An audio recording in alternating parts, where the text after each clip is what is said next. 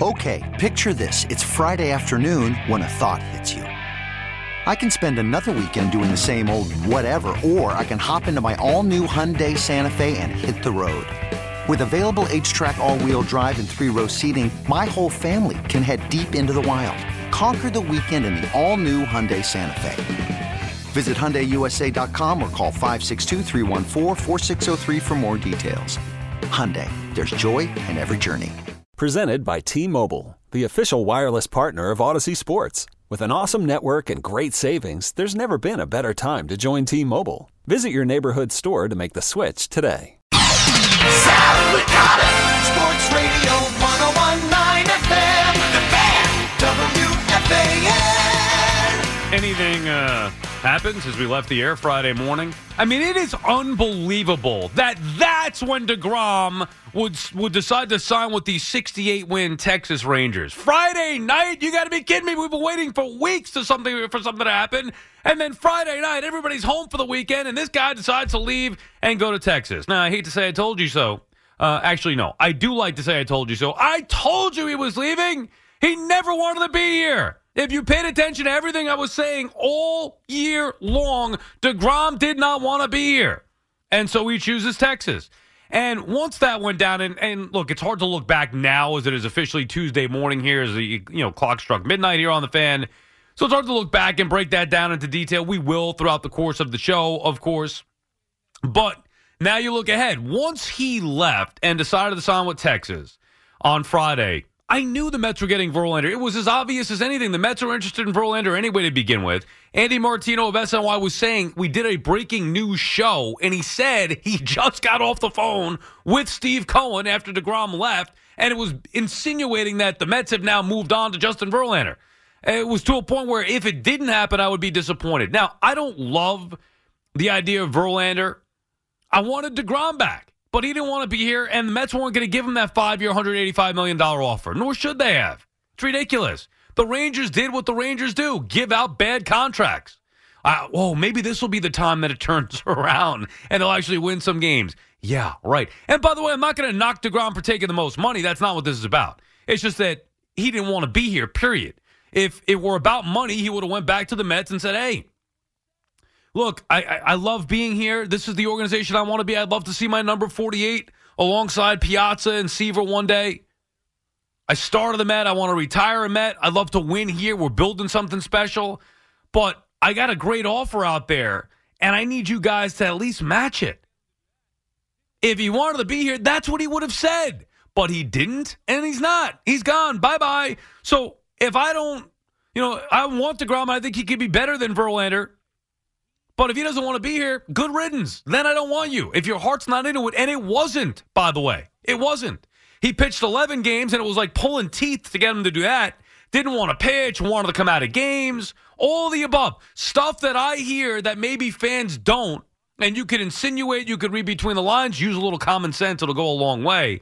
He didn't want to be here. The Mets are better off without him.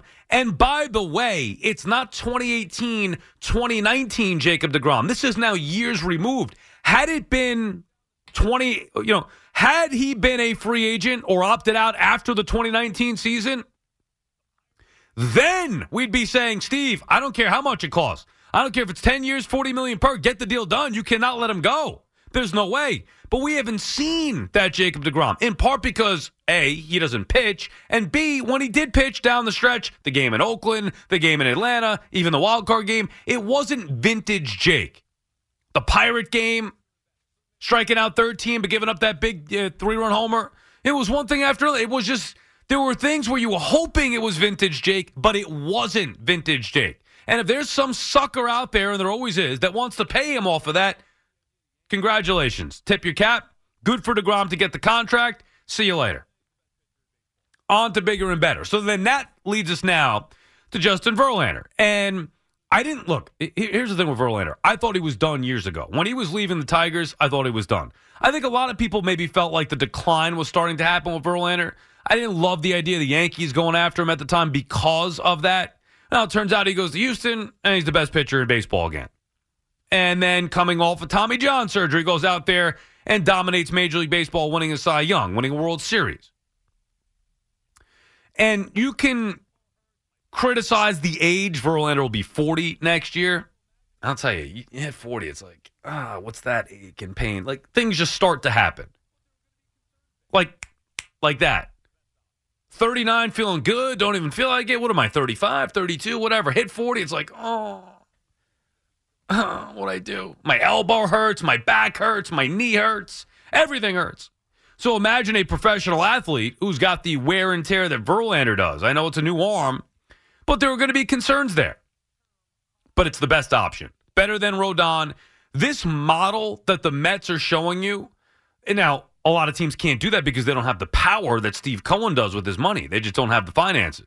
But that's the model. You'd rather pay for experienced, proven pitching on short-term, high AAV deals. That's the model. Now, we have to see it work, but that's what you should do, as opposed to going out there and paying a ridiculous contract. Maybe what the Yankees did to Garrett Cole, though Garrett Cole has been pretty good so far. But paying that ridiculous contract for a pitcher and hoping that he could stay healthy and perform the way that he did that got him that big money. I'd much rather pay the big money on a shorter term than long term where you're better. The odds are you're going to get more bang for your buck over those 2 years than a 7, 8, whatever year deal may be. Now, we've seen examples of both. I mean, Max Scherzer was one of the best contracts ever with the Washington Nationals. He lived up to every cent that he got. But still, I like the Mets model as they try to draft and develop and build from within, replenish with some arms, to go with these short-term, high AAV deals. That seems to be a solid model. Now, remember, the Mets last year had everything lined up the way that they wanted to going into that Braves series to win the division. And with DeGrom, with Scherzer, with Bassett, didn't work out. Okay, reset. So what? They didn't win the division. Go get them in the postseason. Wild card round, you still take your chances with that pitching. Scherzer, DeGrom, Bassett. Guess what? Didn't work out again. And my only issue now with the Mets is that it still seems like that is where their entire focus is. And Billy Epler's starting to drive me up a wall. I love Steve Cohen. I love the aggression of the Mets. I like the fact that, okay, DeGrom doesn't want to sign. Let's go get Justin Verlander. Boom. And the thing you love about it is the confidence. This is not the old Mets where you could be mad at the Mets for letting the player go. No, that's not what happened here. This player didn't want to be here, and they weren't going to have him at that particular price. If the Mets want a player, they're not going to lose the player. They want a player, they're going to go get him. And then when the player does leave for whatever reason, they're going to replace him. It's as simple as that. I don't care who it is, when it is, they're going to get him. So you have that confidence. And the Mets didn't even wait a day. Or, whatever. Technically, I guess they waited a day or two, but didn't even wait a while. Boom, Verlander. But Epler's driving me nuts with the constant pitching. Oh, we're looking at more pitching and more pitching and pitching and pitching. Yeah, okay, we want Nimmo back, but also pitching. Like, dude, here's the issue. You want to build a rotation on a 39-year-old and a 40-year-old ace? I'm all for it. You have to have insurance. And I'm not talking about Kodai Senga as insurance. Yeah, sure, you want depth in that starting rotation. The insurance I'm talking about comes in the lineup. That's what they need. Bats. They need an impact bat. It's what they were sorely missing all year long. They were missing it into the postseason. They're missing it again right now. Even with Brandon Nimmo coming back, they need a power bat. So that's where Billy Epler is driving me nuts when it comes to the Mets. But the Mets are in a great place because as a fan, they are going to go out there and spend and get what they need. The Yankees? I'm not so sure you could say the same. Where the Yankees, on a day with major news and major signings all over the place, the Yankees, the once powerful and mighty Yankees, announced the 4-year contract extension of Brian Cashman. I mean, you know what that is? That's a Mets move, BC, before Cohen. That is a Mets BC move. On a day where the Mets signed Justin Verlander, the Yankees signed Brian Cashman. And then you hear the quotes from Brian Cashman. We didn't know Aaron Judge was coming to San Diego. And on top of, we made multiple offers. I don't know what we're going to do if Judge doesn't re-sign. We don't want that to be the case. Will we pivot? Will we rearrange? I don't know. Well, if you don't know, who does? I mean, you're not prepared? What is Brian Cashman talking about? Is he looking for empathy from the Yankee fan? Guess what? He's not going to get it. The Yankees created this mess. Now, I still think Judge is playing possum. I think Judge is just putting the Yankees, Brian Cashman in particular, through the ringer. I believe the Giants have a legitimate offer, and I believe it's tempting. I don't believe ultimately Judge will go there, assuming that the money is close, and we don't know that yet. Haven't had a dollar amount on the Giants' offer. But I think Brian Cashman is scared. And the Yankees created this mess by the low ball offer to Aaron Judge before the year. I think even though Yankee fans may be a little nervous, deep down, I would be willing to bet that the majority of Yankee fans still feel like Judge is coming back. If for some reason he leaves, all hell will break loose with the Yankee fan base against that organization. It cannot happen. And as the days go on, some signs are pointing to exactly that. Like I said, I think Judge is dragging him through here and drawing it out and making him sweat. But I'm just assuming because I don't know what the offers are. I mean, we heard about what the Yankees' offer was, or at least might be, roughly the 8-year, $300 million offer. He's going to get more than that from the Giants. The question is how much more, like we've been saying all offseason long. He's going to get a better offer elsewhere. Will the Yankees back up their tough talk with a significant offer? The fact that we've gotten to this point already, that does make me a little nervous because the Yankees never should let one of the best players in Major League Baseball get to a point where he's being wooed in free agency and tempted to leave. Oh, and by the way, what else have the Yankees done aside from that? What are we waiting for exactly here? Jacob deGrom's off the board. He goes to the Texas Rangers. Verlander's off the board, goes to the Mets, as we know. Are the Yankees going to get Carlos Rodon? I mean, what are they doing to improve their ball club outside of waiting for Aaron Judge? What has happened to the New York Yankees? LOL Yankees. Mets signed Verlander, Yanks signed Cashman. Ouch. 877-337-6666. We got a lot to get to going to 5 a.m. And I know it's, we haven't recapped the football this weekend, but obviously it's baseball all the time here. Trey Turner signing in the division, of course, with the Mets in the NL East. Now he signs with the Philadelphia Phillies after leaving the Nats, going to the Dodgers via trade. Now back in the NL East with the Philadelphia Phillies. They continue to load up on that lineup. I'm jealous, envious of the Phillies. We could get into that. The other rumors, Nimmo and Benintendi.